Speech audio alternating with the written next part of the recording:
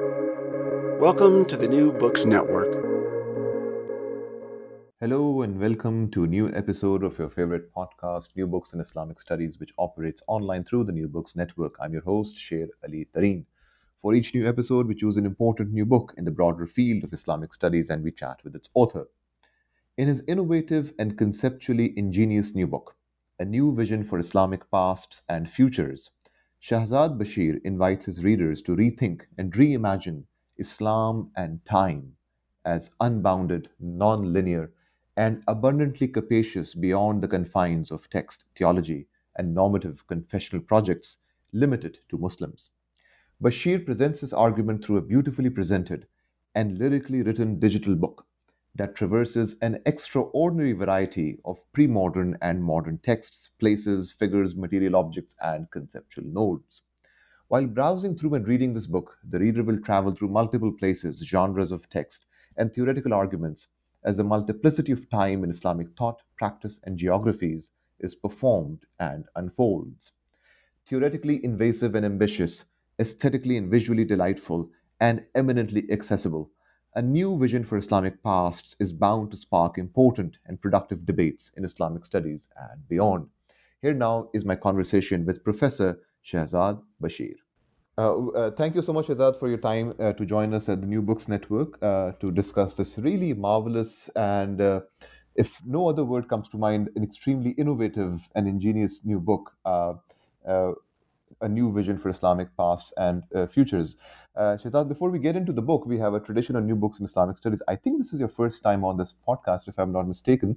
So, if I could ask you a two-part question. The first one, if you could share with our listeners a bit how you became a scholar of Islam, sort of a brief biographical mention of your journey. And then, secondly, how did you get to writing this particular book? Thank you very much, Jared. It's a pleasure to be here, and thank you for the invitation.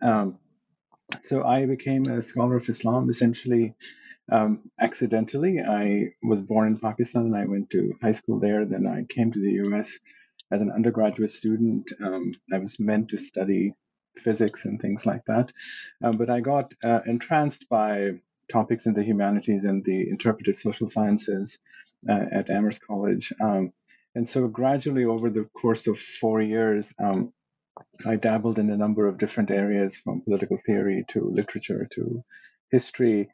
And in a way, the turn towards the study of Islam in particular came from the impulse to try to understand the place where I was actually coming from, namely Pakistan. And growing up in Pakistan in the 1980s, the question of Islam was front and center because of the political situation and just the cultural atmosphere.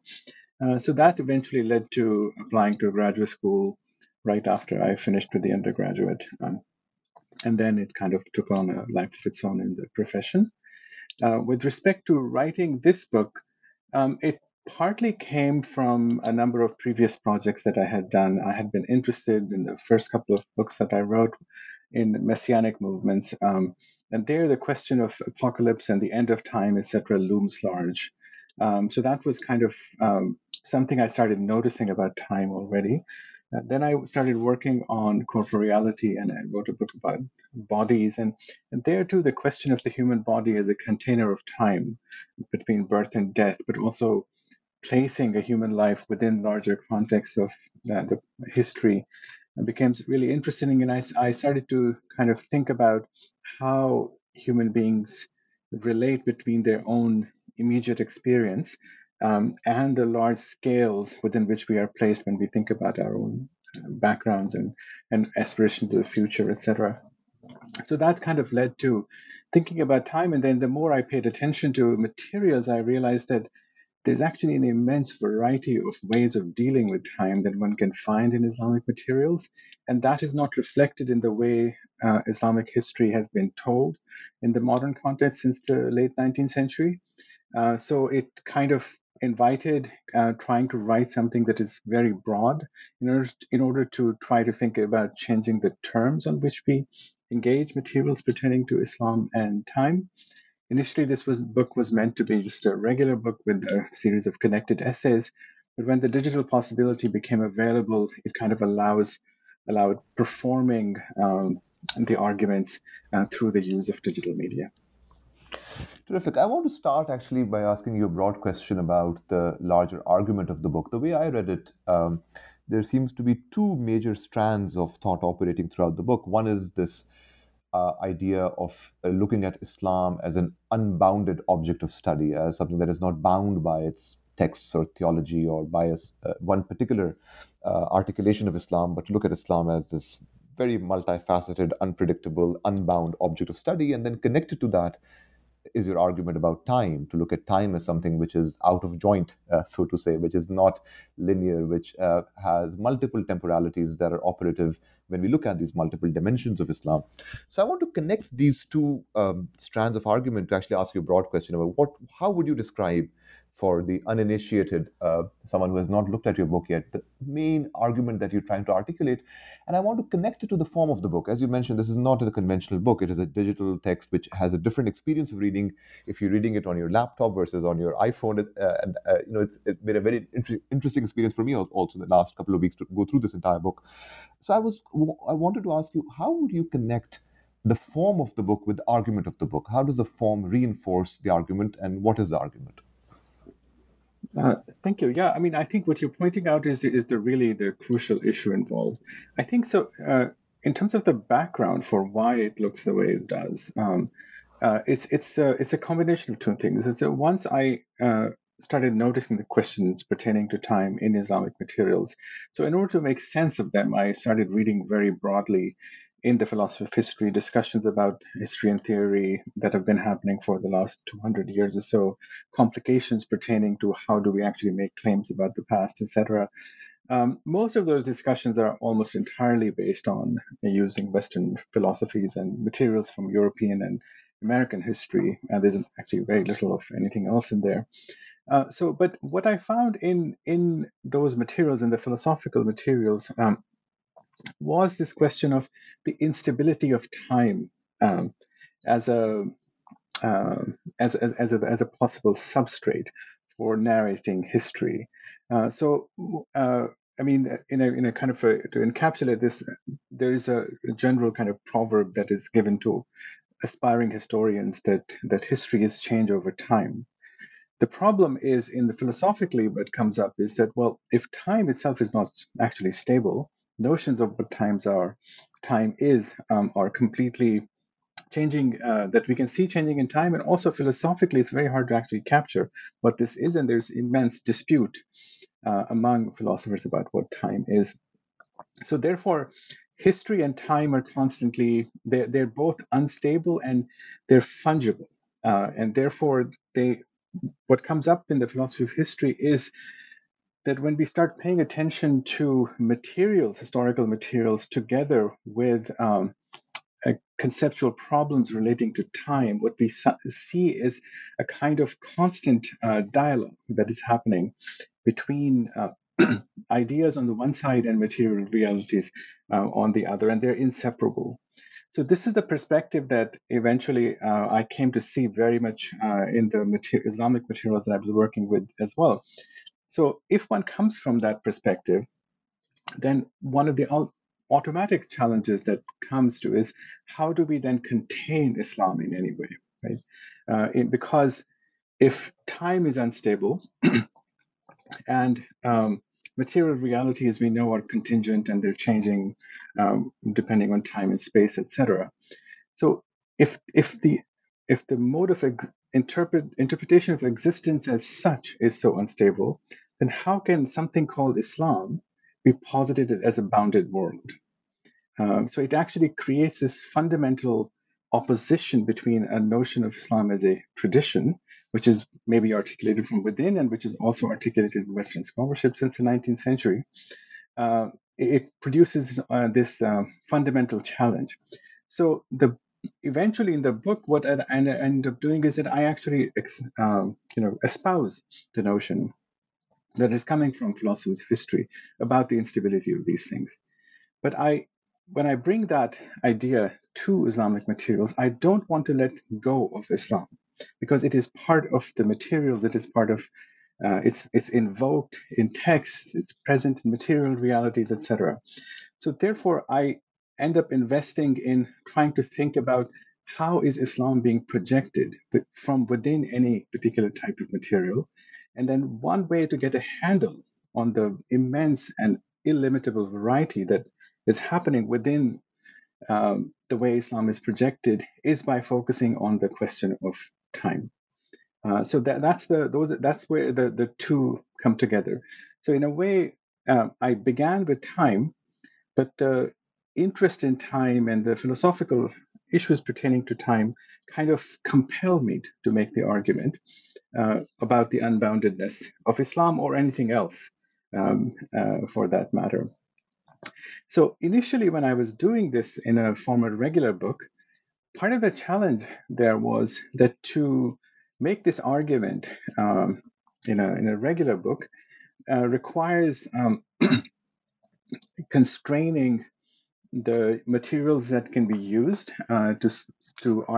things that can fit in kind of digestible arguments, and it has to be sequenced together in the form of a number of chapters, etc. The form of the codex, in a way, has a temporality built into it, which doesn't sit well with the notion of time that I was working with. So when I was writing in the regular book, I was somewhat frustrated with this limitation. When the digital possibility came up, it was kind of essentially providing a place to go in order to play out the argument, to actually perform the argument. And what the digital provides is the ability to connect and disconnect, to make connections and to break connections in multiple forms within a single object, which is the digital book. And so a lot of time I spent in creating the interface of the book and how it operates, what possibilities it provides, how it allows, the hope being that it allows the reader to come to inhabit the argument. They can make a judgment on the argument after experiencing in this way. I mean, people might not agree, which it's not being presented as some kind of absolute truth or something, but the performed aspect of the book, for my purposes, provides the best exemplification of the power of the argument as I perceive it for myself, and I'm able to convey it much better in this form than in regular writing. Does that make sense? Absolutely, absolutely. So, turning to chapter one, is a really fascinating set of essays that center on Isfahan and multiple sites in Isfahan, especially the ancient Friday Mosque. I wanted to focus on one particular theme that came up in multiple sections of this chapter, especially the last few sections, which is this idea of time as deeply political. I'm reading from one of the sections here called Politics, where you say representations of the past are political constructs by definition, and you show how these monuments and ways of memorializing are deeply political acts. And the last section, you made this very interesting comparison between an organization like UNESCO's sense of what is heritage and what counts as properly, as a World Heritage Site, and how does that contrast with, I guess, Islamicate notions of heritage and the past. So I was wondering if from this chapter you could perhaps speak a bit about this particular theme, time as deeply political, and how that comes up in this chapter in its different sections. Thank you. Yeah, I mean, that was as you pointed out in the specific statement made there, that time is political by definition, because any time one picks up an object or something to observe, such as a building or a text, etc., automatically one has to, and this, in my perspective, one has to think about, where did this originate? What is it trying to project? What was it trying to project when it was created? What might it mean today for us to be looking at it if it's an old object? How do we create objects, and how our political situations, our situationality within political worlds actually intersects with the production of time and so on. So it kind of the chapter builds towards that from my own experience of walking through a space which, the way it's presented today is as a museum, the Great Mosque of Isfahan. And uh, placing myself as a tourist, which is also a political positionality if one goes to Iran in this way, the dissonance created by my sense that this is somehow representing another time, and yet the only reason I'm able to actually say that this is another time is because of my own investments in the time in which I live. So I begin with this kind of phenomenological way of thinking about time, and then eventually end on UNESCO's time and the politics of time in the present. In a way, the arc of the chapter, if one reads it in the way it's presented in the sequence, because it can be read different ways as well as the book makes possible, um, it's kind of questioning all possibilities of the representation of time. So in a way, I'm not. Partly I'm showing is that there are multiple ways, multiple types of politics that are built into Islamic representations of time, from buildings to texts, stories, etc., that are brought up. But there's what we are calling Islamicness of times actually is constantly changing as well. For purposes of analysis, we could separate out, say, UNESCO's time, and UNESCO investing in this building in Isfahan and calling it the representation of a certain type of past time. But the key issue for me is that the UNESCO's commendation for that actually is built with complete and total acquiescence of the people who actually occupy the space there now. Right. So the Muslims are the source of information that UNESCO is using in order to designate certain buildings as Islamically significant. But the reasons the Muslims are articulating this, or the people in Iran or Isfahan are articulating this, is because of the power of UNESCO and its political clout in the world. Now, when we think about it that way, it creates two interesting issues. One is the inseparability between power regime at any given moment and Islam. Islam is as much UNESCO as UNESCO is Islam in this context. Furthermore, then if we put this in conjunction with the stories that we know about the place of Isfahan from previous centuries, there is actually almost a radical gap between how the building is understood today by Muslims versus the Muslims who actually constructed it many years ago or preserved in various ways. So the political aspect of it is pervasive, but what the politics is not actually specifically Islamic. It has to do with how power is functioning in any given context, within which the connection to Islam and the articulation of Islam actually can vary radically. And it's not separable from Mongol power or the UNESCO's power or the power of colonialism, etc., and so on. So it's kind of power is permeating through all of this, and it becomes visible to us a little bit easier for my purposes by concentrating on time, while at the same time allowing us to see the possibility of infinite variance within how Islam can be made a part of all these different power structures. Now, from the next chapter, there were two terms that really struck me as very important to the conceptual work you were doing, primarily through the example of Java, but elsewhere as well. One was this idea of space times, and the other was this idea of Islamic history as a web.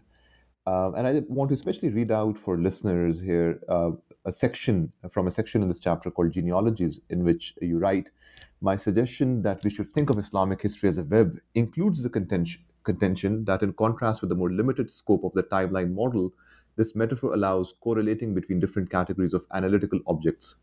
Reflection and manipulation of time inheres not just in spaces, but also in matters such as genealogies that link human bodies' yearly cycles of repetition and forms that endure while their meanings keep changing." So I was wondering if you could share with our listeners a bit, what do you mean by space times? I think that would be really useful to get an idea of this concept, which is very fascinating. but I think requires some commentary, and this idea of Islamic history as a web. And how do you connect these two ideas of space times and Islamic history as a web through these examples in chapter uh, 2, I guess? Uh, Thank you. Yeah, the space-time part is, I think, part of the critical issue in terms of thinking about time is that space and time are actually inseparable entities. So in a way, one could say I'm privileging time as the analytical focus in this book. But critical geography, for example, does something very similar if one ends up privileging space. And so the issue there is that if any kind of evidence is provided about time, that, for example, at the moment, you and I are talking through a computer system at the moment. So we're sharing a time, but that time is fundamentally connected to the space within which I'm standing, the space where you are, the collapse of space that is happening through the internet, etc. So questions of space are inseparable from any kind of description of time, and vice versa. So when we think of space, let's say, as I in the book I talk about Java. If we say the city of Kudus in Java, now the city of Kudus in Java is not actually a stable entity because it's been changing, and it changes, minute by minute by minute. So the notion of space has to provide for its changeability with respect to time, because of the basic fact of inexorable change. So any kind of positing of pure space that is not connected to time has to be an idealization because of deterioration, development, and so on and so forth. So in critical thought with respect to time and space, what we find is that talking of those things together makes much more sense than to separate them out, or at least it provides for a richer way to think about it. Now, for my purposes, it's especially interesting to bring this space-time kind of combination to thinking about Islamic materials, because it allows us to take any kind of evidence and kind of elaborate it out, unpack it with respect to these two dimensions, both spatial and temporal at the same time. It helps because it kind of allows us to resist reification of space or of time at the same time, because they kind of modulate together, then they affect each other. So in a way, the abstraction of this is one thing, but what is most useful for my purposes is that if one keeps in mind constantly the space and time have to be interconnected, then what one does with any material, it becomes like a key for me. So if I think of Kudus at the moment in which it was created, that the city was created in the 15th century, there's a particular kind of articulation of space and time that is happening. Some people who are present there are creating a space which they're calling after the name of Jerusalem. And then as they're doing it, they're recalling other times. They're referring to another space, the city of Jerusalem in the Middle East. But in the articulation, in the text that we find from the place, there's also invocation of the prophet and his genealogy and all of these things. So there are multiple notions of time and space that are part of the time and space that is created at the moment. And then when we take any point in later history of the same place, we find other spaces and times that are all building on or referring to or using indexically other times and spaces to create this kind of mesh of times and spaces, which are all relating to a place that we can go to today. But this perspective allows us to see the world as being constantly in motion. And with the focusing on a place like Kudus, it kind of brings it to the question of how Islam is actually a part of all this mesh that we can delineate for analytical purposes in particular ways. Now, the web idea in a way is an abstraction of what I'm calling this mesh of space-time. So and there it's moving away from thinking about the world, what the world is, to the question of how do we represent the world that we make claims about. And there then the web is actually helpful if one thinks about that if we think of Islamic history as not being placed on a kind of on a stable time scale from the time of the Prophet to now, but actually, if we take any evidence, any type of evidence that has some kind of an Islamic signature in it, it could be a text, it could be a genealogy, it could be a building, it could be an idea, it could be a story, and we start to unpack it using these space-time notions. What exactly is happening within this object, this analytical object that we have chosen? And from that, started to extract various times and spaces that are space-times that are kind of interacting within it. What we then find is that within this analytical object that we have chosen, there are connections to all kinds of other space-times that are happening. So in this case, the city of Qudus in Java being directly connected to Jerusalem in Palestine.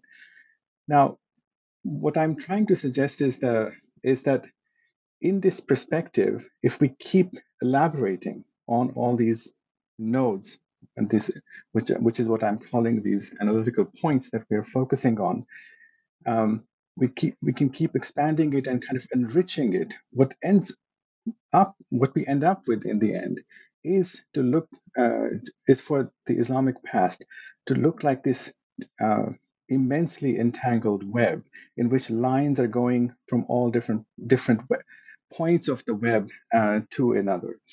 Now, since the analytical objects can be many different types of things, such as idea, story, etc., it allows us to kind of frees us to focus on deeply on any type of evidence. Great. So just to let listeners know, we just had a technological problem here as we were recording. So Shehzad, why don't you continue the thread on which we were at before we got disrupted? Sure. So in a way, the web idea is to say that we should conceive of the history of Islam or Islamic history as a history of nodes that are conglomerations of space-times, rather than a timeline within that presumes that there is something called Islam that is moving through history from a certain time period, so certainly year to another. Instead of that model, is asking for us to concentrate on any kind of evidence within which we have a signature of Islam, which could be any type of material, an idea or a physical thing, etc., and then think about how space-time issues are involved there, and from there create the connections to other types of evidence. So it's kind of inverting how we can, rather than presuming that Islam is a history that can be put into a line, we actually treat Islam as an object that is constantly emerging from all the evidence that we look at through this notion of space-time. Mm-hmm. Now, chapters 3 and 4 make it very evident that despite the digital form of the book, there is some heavy textual philological work that you've also done in your really fascinating readings of these incredible texts in Arabic, Persian, Urdu, and other languages. And they really are some tremendous repositories of reflections about time. And in chapter 3, I mean, the two key threads that I saw operating, one was this idea of the varieties of time in Islamic thought, the varieties of operations of time in Islamic thought. And this idea of the continuities and disjunctures between pre-modern and modern notions of time that you show throughout the book, but especially I think in chapters 3 and 4. So for my next question, Shehzad, I would actually want to do an experiment with you to connect two sections of chapter 3 together. One, this really fascinating section on your reading of Khurshid Jahan Numa by Sayyid Ilahi Bakhsh Angrezabadi. And then in another section, you look at Mas'udi's Kitab at-Tanbih. and one, of course, from the modern period, the first one, second from the pre-modern period. I was wondering if you could put these two texts and these two authors into conversation, and how that might reflect these two underlying arguments that you make in this chapter about the varieties of Islamic time and these continuities and disjunctions between pre-modern and modern notions of time as are visible in these kinds of texts. Thank you. I really appreciate your comment on the philological and deep historical work. That kind of work takes an immense amount of time. And one of the challenges of writing this book was to how to convey that story without all the footnoting, etc., but as the story itself, so that it's more easily accessible. The threshold of accessibility is to a larger public than just people who might specialize in those things. So. Going with your what you were suggesting in terms of creating a comparison, in a way, this is part of the conceit that if one agrees with this idea that we look at time as a construct and time as a product that is put out by an author or some other functionary at any given moment, then basically all things should be comparable across. Now, what I'm so in a way, one first step in that is to actually unpack any particular given evidence that is there. So, working with the Angrezabadi text, Khurshid Jahan Numa. So there, the most fascinating thing for me is that it's a text that is in the form of a type of Persian cosmological chronological text that is available for 3-4 centuries by the time this is being written. However, in this particular text, many different forms of European knowledges, what we might consider modern knowledges in India by the mid-19th century, are actually being absorbed into this older form. So in a way, part of my interest in that text and other texts like that is to show that the forms can absorb new types of knowledges as easily in the modern period as we might see most of the traffic going the other way around, that old knowledges are actually being put into new forms as I try to show in a different section where there's a discussion of an Urdu text. So there, the kind of unpacking of the text reveals a certain view of the world in which history works in a certain way. They're privileging of certain places, especially India. There are other types of ways in which one can sort of see the author bringing himself into it. So there are modes of expression, both with respect to authorship and also with respect to kind of figuration of time that are specific to this. And within that, Islam actually works as this constant presence that is being traced across large parts of the world and from the time of the Prophet to when he's writing. Now, Masudi, at some level, my claim is actually very, very similar in the sense that we also see him, he's writing only 3 centuries after the birth of the Prophet. So the time period there is the actual extension of time is less, but he in his work too, what we find is a similar kind of manufacture of time. But that relates to the world from within which he's writing, his own personal identity, the possibility of his personal allegiances between different competing groups of Muslims who are around at the time. And in that text, we have a similar thing as in the case of Angrezabadi. There's an encapsulation of certain times. Especially, I focus very much on his description of the time of the Prophet and the turning of quantitative time measured by years into actually qualitative times, where he uses names for different years, in which he's following predecessors who are chronicles of that period.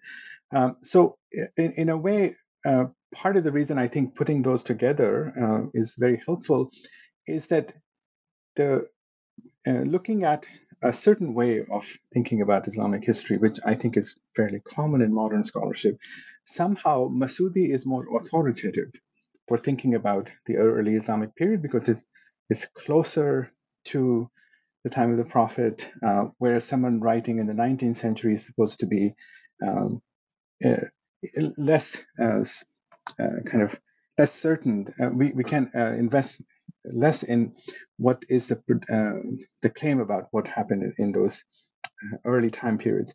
But by thinking that they're both manufacturing time, we can become sensitized to how Masudi is creating a very particular picture of the early period, and how the most interesting things that I found in Masudi was that everything that he presents about the life of the Prophet is shown to have been contention for all the period between that actual event to the time when he's writing. He's actually much more interested in showing the dispute about that early time rather than putting into any kind of kind of a standardized form. So the past then in Masudi comes across as being formed. And so, but later when someone like Masudi is used often, it's presumed that what he's saying is somehow standard because of the proximity to the early time periods, etc. Now, the other way around, if we take what Masudi is doing to the early period and then think about what Angrezabadi is doing, something similar happens, that what in Angrezabadi, what are kind of standard descriptions of certain places or certain times, when we start to see about his own positionality with respect to those claims about descriptive claims, etc., similarly, the narrative becomes alive in a certain way because it is also being produced in competition with other types of narratives that are available.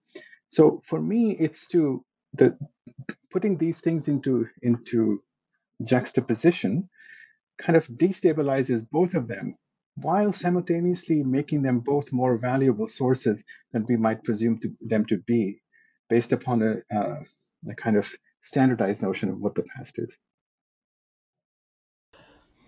Now, with the next chapter, I mean, all the sections of the next chapter were extremely fascinating, especially that section on Fatima Belnisi I found really fascinating as well. But I want to focus on one specific section of this chapter. And the reason for that is that early on in your book, you make a claim that I think should not be missed by the reader, should not be forgotten, which is this idea that the Islamic is not limited to Muslims, but in fact can include, non-Muslim texts, articulations of authority, etc. And I want to focus on the section on the tabakat that really makes that point in really fascinating ways. And the focus of this section is on the tabakat Mahmud Shahi that was done by this chronicler named Abdul Karim Nimdihi. Um, so I would let you, maybe this is a very complicated text and a really fascinating one as well. It's quite a mind-blowing text, in fact. I would want you to maybe describe it to our listeners, who this person was and what does this text do, and how then do you put it in juxtaposition with this another Sanskrit text about a quote-unquote Muslim ruler, and how does that juxtaposition perhaps connect to your argument early on in the book that the Islamic is not limited to Muslims? Thank you. Yeah, I mean that juxtaposition was precisely as you're saying about kind of trying to substantiate this claim about Islam being a product of Muslims and non-Muslims alike. I think in many other places in the book, this is done much more using modern Western sources, but in that case, it's a Sanskrit source as well. So the text, as you were saying, is actually absolutely fascinating. When the first time I came across it, I could barely believe that this thing existed. And it's a full blown, very complex figuration of time into space. So it begins by telling us that actually he knows that there are many different ways of thinking about time. There are Indian ones, there's Jewish ones, there's Christian ones, there are different Muslim ones. He's fully aware that different ways of time, understanding time exist. And then he asks the reader to imagine time as a 9-story building, beginning with, and that those 9 stories are the 9 centuries that separate the Prophet from himself, writing in Gujarat in the in the early 16th century. And he's working for a ruler who has grand universal ambitions, who also constructs at the same time a grand city in Gujarat, which is meant to be like a victorious city, patterned on Baghdad or Rome or something like this. So the text is actually very directly connected to the ambitions of the king. Now, what he then says, he systemizes history in this kind of extremely elaborate way, uh, which kind of makes sense to us, but it's also very counterintuitive. And he says that there are these nine stories of this building. Each story is separated by 100 steps, which are the years. And then within each year, I'm going to talk about 9 categories of people. Actually, I forget 9 or 10, beginning with the kings and then going down all the way to the poets and so on. And there's also a section on incidentals and things like this. So it is this intense systemization of the past. Now, what I found most interesting in this case was that this actually is, in a way, a biography of Islam that he's doing. So he is taking the birth of Islam at the time of the Prophet and then up to now, and he's mashing together, taking details of humans' lives to produce this biography of Islam. One of the things that it does is it completely kind of mashes up time and space. So if we say the year 600 that he is describing, and the first category on the year is going to be kings, so he's going to discuss the kings that are in Gujarat, in Bengal, in Delhi, in Spain, in Iran, in Central Asia, in a single category. And then he's going to move on to viziers doing the same kinds of things. So it's actually kind of deconstructing ordinary notions of lifetimes and spaces within people live in order to produce this biography of Islam as an entity that is flowing. Now, for him, the critical issue, and this has to do with his sponsor, is that time has arrived at a fullness with the coming of the king for whom he's writing. And the book is dedicated to him. So in a way, this king is the representation, his lifetime, and the time space in which he's living, Gujarat in this moment, somehow encapsulates all of this building because he's standing at the top of this building. So in a way, Islam becomes synonymous with the king, which is done in the preface, but also through the construction that he does, we get this sense. So it's a very unusual text in this way, and it is actually changing the meaning of this notion of levels of generations, the Tabaqat model that he's inherited from much previous work, to put into a very different use for his political patron. Now, so when we look at this, we have a sense of this naturalization of the biography of time. But then it becomes really fascinating that the same king who sponsors this text also is the recipient of a work in Sanskrit, written with the same kind of ambition. Now, in this work, which is organized differently, is based upon Sanskrit patterns of how chronicles are written or addressed to kings, the king actually becomes completely synonymous with the pantheon, the Sanskritic Brahmanical pantheon. He becomes Krishna. He becomes embodied as a Brahmanical god, which is a kind of usage that is quite common in Sanskrit for people whom we understand to be Brahmanical or Hindu kings, and other aspects of the Hindu pantheon, other gods and goddesses, are made to fit the description of this king as well. So what is most fascinating for me is that if we take the Tabaqat text by itself, we could say, okay, well, here's the standardized time.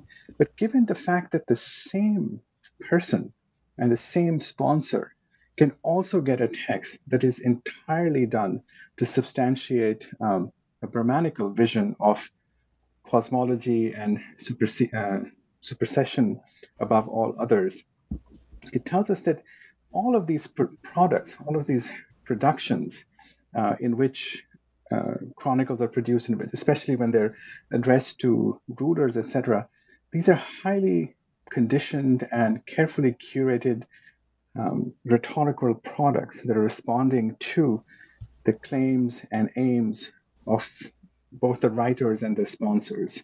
And so we shouldn't take any of these things on face value as representing reality directly. They are all highly manufactured ways of thinking about time. So when we read Tabaqat work, even one that might be more standardized than this one, we should pay attention to how does the notion of tabaqa or a stage or a story actually is operating. What is the ideological basis for the construction of it? And how is the author taking a prototype or a paradigm that is available and actually conditioning it to the immediate circumstances in which it is in which it is being used. Now, this takes us away from Islam as a historical reality out in the world to Islam as actually a product that is created through narration. And that narration can be done by Muslims and non-Muslims alike. In this case, we have a Muslim king who's being portrayed in this particular way. As we see it here in the 19th century, we have many, many cases of Hindus who are writing Islamic history in the same way because they're adopting this narrative mode. And modern Western scholarship, in which Muslims write about Islam, are doing something very, very similar. So, because of this variety that we can actually substantiate based upon the different types of narratives that are available to us, we have to, historically, when we think about Islam, we have to think outside of a confessional approach to history, to Islamic history as being somehow a product of or something owned by Muslims alone. Mm-hmm. For the next chapter, also, I want to focus on one specific section and one specific object of your analysis. And one thing that really the next chapter makes very abundantly clear is the focus of this book on materiality and vision as one of the senses that are really activated for the reader very frequently in this book. And I think the next chapter, and especially the section I want to focus on, really brings those two things together. The importance of materiality as seen through Sufi shrines or the skyline of Istanbul and other themes that you focus on in different sections. But the section I want to focus on is this fascinating section on Lara Baladi's installation called The Grave of Time. I would let you describe what this installation is. But I was really struck by this one sentence of yours where you write that I would compare the grave of time to a narrative construct that would do through words what a shrine accomplishes in physical form. Could you explain that argument while also introducing our listeners a bit to what is the grave of time? Thank you. Yeah, actually, so that work, that artwork that called The Grave of Time, was actually very influential in terms of how I came to even think about time and to, especially to create the digital book, and therefore something that is part of the same project from which The Grave of Time comes is the cover of the book as well, and then the artwork is discussed in a section. So the artwork comes from trying to from a certain circumstance that Baladi describes in an article where she was tending to her father who was ill in Cairo, and as she was with him, what she did was people would come and have coffee. And to come to visit him because of his illness. And she asked everyone who came to, after they had drunk the coffee, to turn the cup upside down, as is customary, and then turn it back up. And usually this is used for telling fortunes or telling the future. And what she did was to take photographs of all these thousands of spoiled cups, essentially, and then had them imprinted on porcelain medallions, which were then placed inside a constructed room. made of concrete walls in particularized patterns, together with a number of various other types of decorations picked from lace and so on. So it's a very elaborate work. The key issue there is this picture of the coffee cups, and the way the interface of the book is designed. It's essentially leaning on the articulation of these coffee cups in Baladi's work. Now, so for me, the crucial issue was how this cup and the image of the cup is captures the past, the present, or the positionality of anyone at any given moment, and the future, in the sense that the reason those people are coming and leaving this trace in the coffee cup is because of their prior relationship to the family to whom they're visiting. So there's an imagined past that is feeding into this object. The drinking of the coffee itself, which we can only tell from its remains in the dregs left in the cup, is this kind of presence that happens when the people are there and they're drinking the coffee. And then this notion of telling the future by looking at the dregs is the aspect of aspiration and imagination into the future. So this coffee cup and its arrangement in various ways inside the artwork works for me as a kind of metonym for thinking about the collapse of these different elements of time into a single object. Now, what she does with this is to take these cups and then construct something else from it, which is this room called the Grave of Time. So for me, the physical representation of this room of time, made of these images of coffee cups, is similar to a chronicle, in the sense that the chronicle is made of events narrated by the chronicler, or any kind of narration of history. And then in those events, there are pasts that are feeding into the representation of something that occurred, and they're always conditioned by the anticipation of the possible reader, as well as the anticipation of the future that will come after the narrative is told. Because when the narrator is writing or telling us something, the narrator is already aware of what will come thereafter. So therefore, any narration of a present is actually conditioned by the presumed knowledge of the future by the narrator as well. So if we take a story within a narrative, it combines together the past, the event, and the future together. And the putting together of all of these events together into a large narrative, such as a chronicle, is this kind of linking of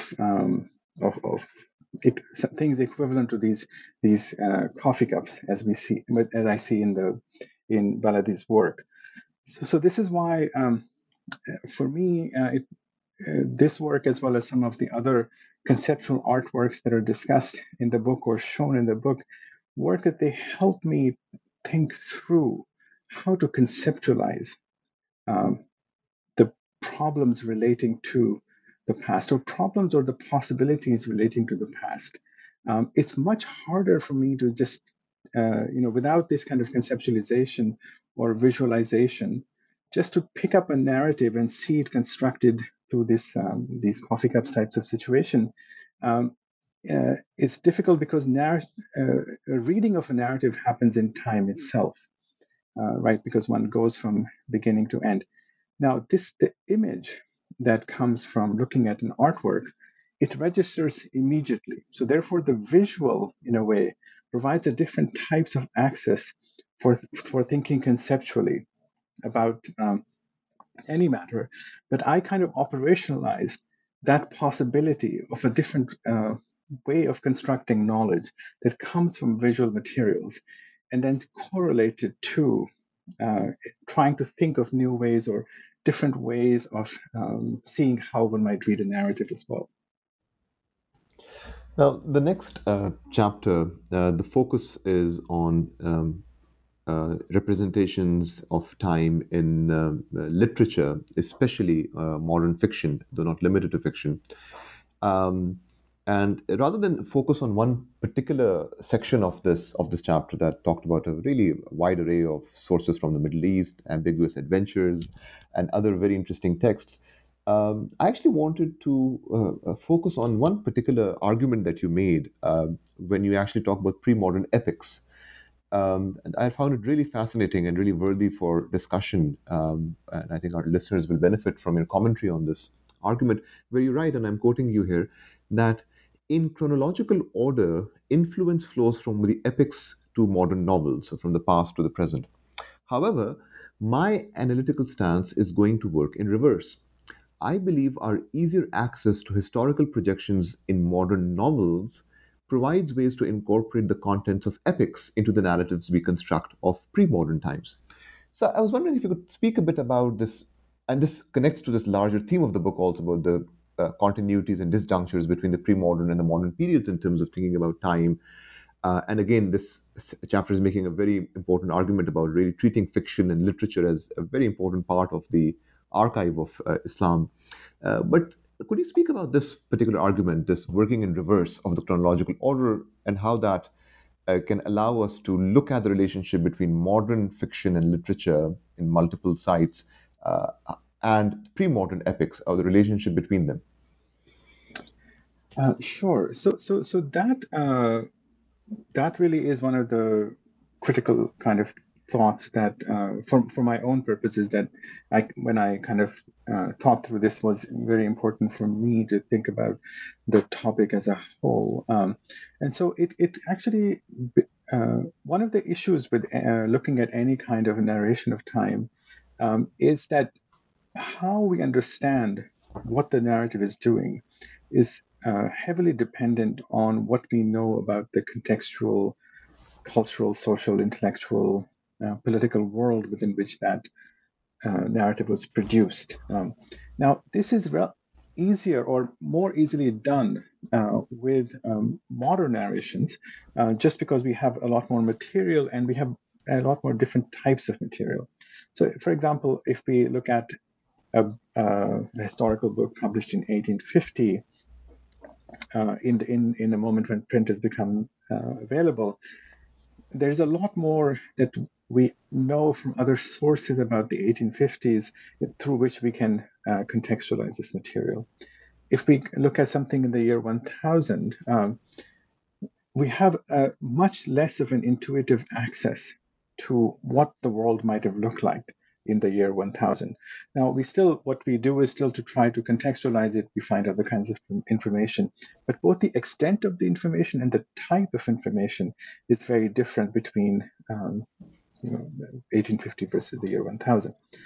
Now, so that's the main background. Now, so within that, one of the crucial issues with respect to modern historical fiction is that it becomes a genre in the 19th century in Europe at the exact same time when modern history is being created, modern academic history is being created. So people have pointed out that, so in a way, the historical fiction in the work of Scott and others in English, but they've taken up in all kinds of other European languages, and eventually, by the late 19th century, in many Islamic languages as well, Arabic, Urdu, Persian, etc. So one of the interesting things is that there's a kind of interrelationship between historical fiction and history as understood as the truth about the past and asserted as the truth about the past in the 19th century. Now, historical fiction relies on the authority of this, what is considered to be the straightforward truth. And so things that are taken up, what differentiate historical fiction from other types of fiction is there's some kind of a buried claim there about things that actually happened. Now, the historical fiction writer is aware that what they're doing is they're creating an imagined world, but the bases of that imagined world are kind of claimed to be historically valid in some way through the reliance on academic history. Similarly, academic history is asking for the production of facts or how things really were, but then the actual narration of what the past was, what we see is a lot of flourish and the imaginary aspect. The historian's imagination is really critical to telling any kind of a narrative about the past. So we see also a lot of traffic that's going from historical fiction to history writing. Now, this we have evidence for European languages as well as other languages as well from the 19th century. So what I'm arguing is that we take this insight that what is fictional or what we call fictional actually is deeply connected to what is non-fictional. Mm-hmm. And we transfer it to the treatment of epic literature in pre-modern times in Arabic or other languages. I treat in Arabic epic specifically here. And we see the chronicles as being intimately connected to the production of epic literature. And what we try to do is to then see, one is based upon dating, let's say, in terms of specific chronology and things like this. Epics don't have dates, but they have a lot more emotional exploration and a lot more emotional expansion of narratives. So if we see them when they're talking about the same topic as somehow being interconnected, now we can kind of interpolate between the two to produce richer pictures of the worlds from within which both types of texts are coming. So the Arabic epic that I use, to just give you one small example, in which the Shi'i Imam Jafar as-Sadiq shows up. Now we have historical narratives as well that we're also talking about Sadiq. But the way Sadiq is represented in the epics is very different than the way he occurs in chronicles or other types of religious literatures. Ultimately, what I want to suggest is that our better understanding and more detailed knowledge of the modern situation should help us to then make better and more extensive historical use of epics from the past, rather than relegating them to the status of folklore or purely imaginary literature, which is how they have often been treated, or they're just cited as, well, here's this alternative version. There's ways in which we can see them interlaced together with the chronicles. And if we do that, it helps to create more elaborate pictures, more complex pictures of those worlds, but also helps us become better readers of both the chronicles and the epics. So as a final question, Shehzad, I actually want to take a step back, and rather than asking about any specific chapter or section, I want to ask about a larger question that I think will arise in the minds of readers who go through this book. And I'll ask the sort of superficial or basic question first, and then ask and explain more the sort of reasoning behind that question in a moment, which is the selection of the themes and the actors and the texts and the artifacts and the material objects that make up this book. I'm really curious, as an author, how did you go about that selection process? Of course, much of this is also contingent on things that appear in front of you, and they become part of your book. But how did you manage this plethora, this really dizzying variety of actors, texts, objects, places, etc.? And my sort of reasoning in asking this question is that, on the one hand, this book is trying to make an argument about, I guess, the incoherence of time, this kind of idea of time which is multiple, which is not coherent in any one particular register. And how that argument sits in some tension into the premium which is paid in academic scholarship in terms of framing coherent and structured arguments in terms of how a text performs itself or unfolds. So how did you negotiate that tension of presenting a very convincing argument, and it is a very convincing and powerful argument about the multiplicity of time, but to do that in a way that also remains a bit cracked, that keeps the kind of logic of multiplicity in place in terms of how things are presented here. So kind of asking you a two-part question about the selection and how the selection connected to this tension between presenting a coherent argument, but yet for it to not be too structured, because that would set in tension with the argument itself, if that makes sense.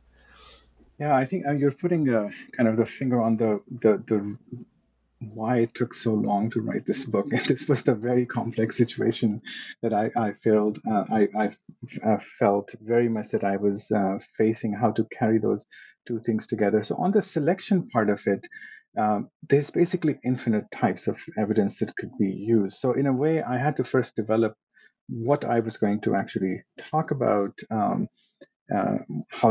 what the chapter titles might be, and then within them, um, find things that kind of create interesting juxtaposition to each other, and then go and do deep research on them in order to be able to say something significant about them. Partly it's determined by whatever I happen to know or I come across.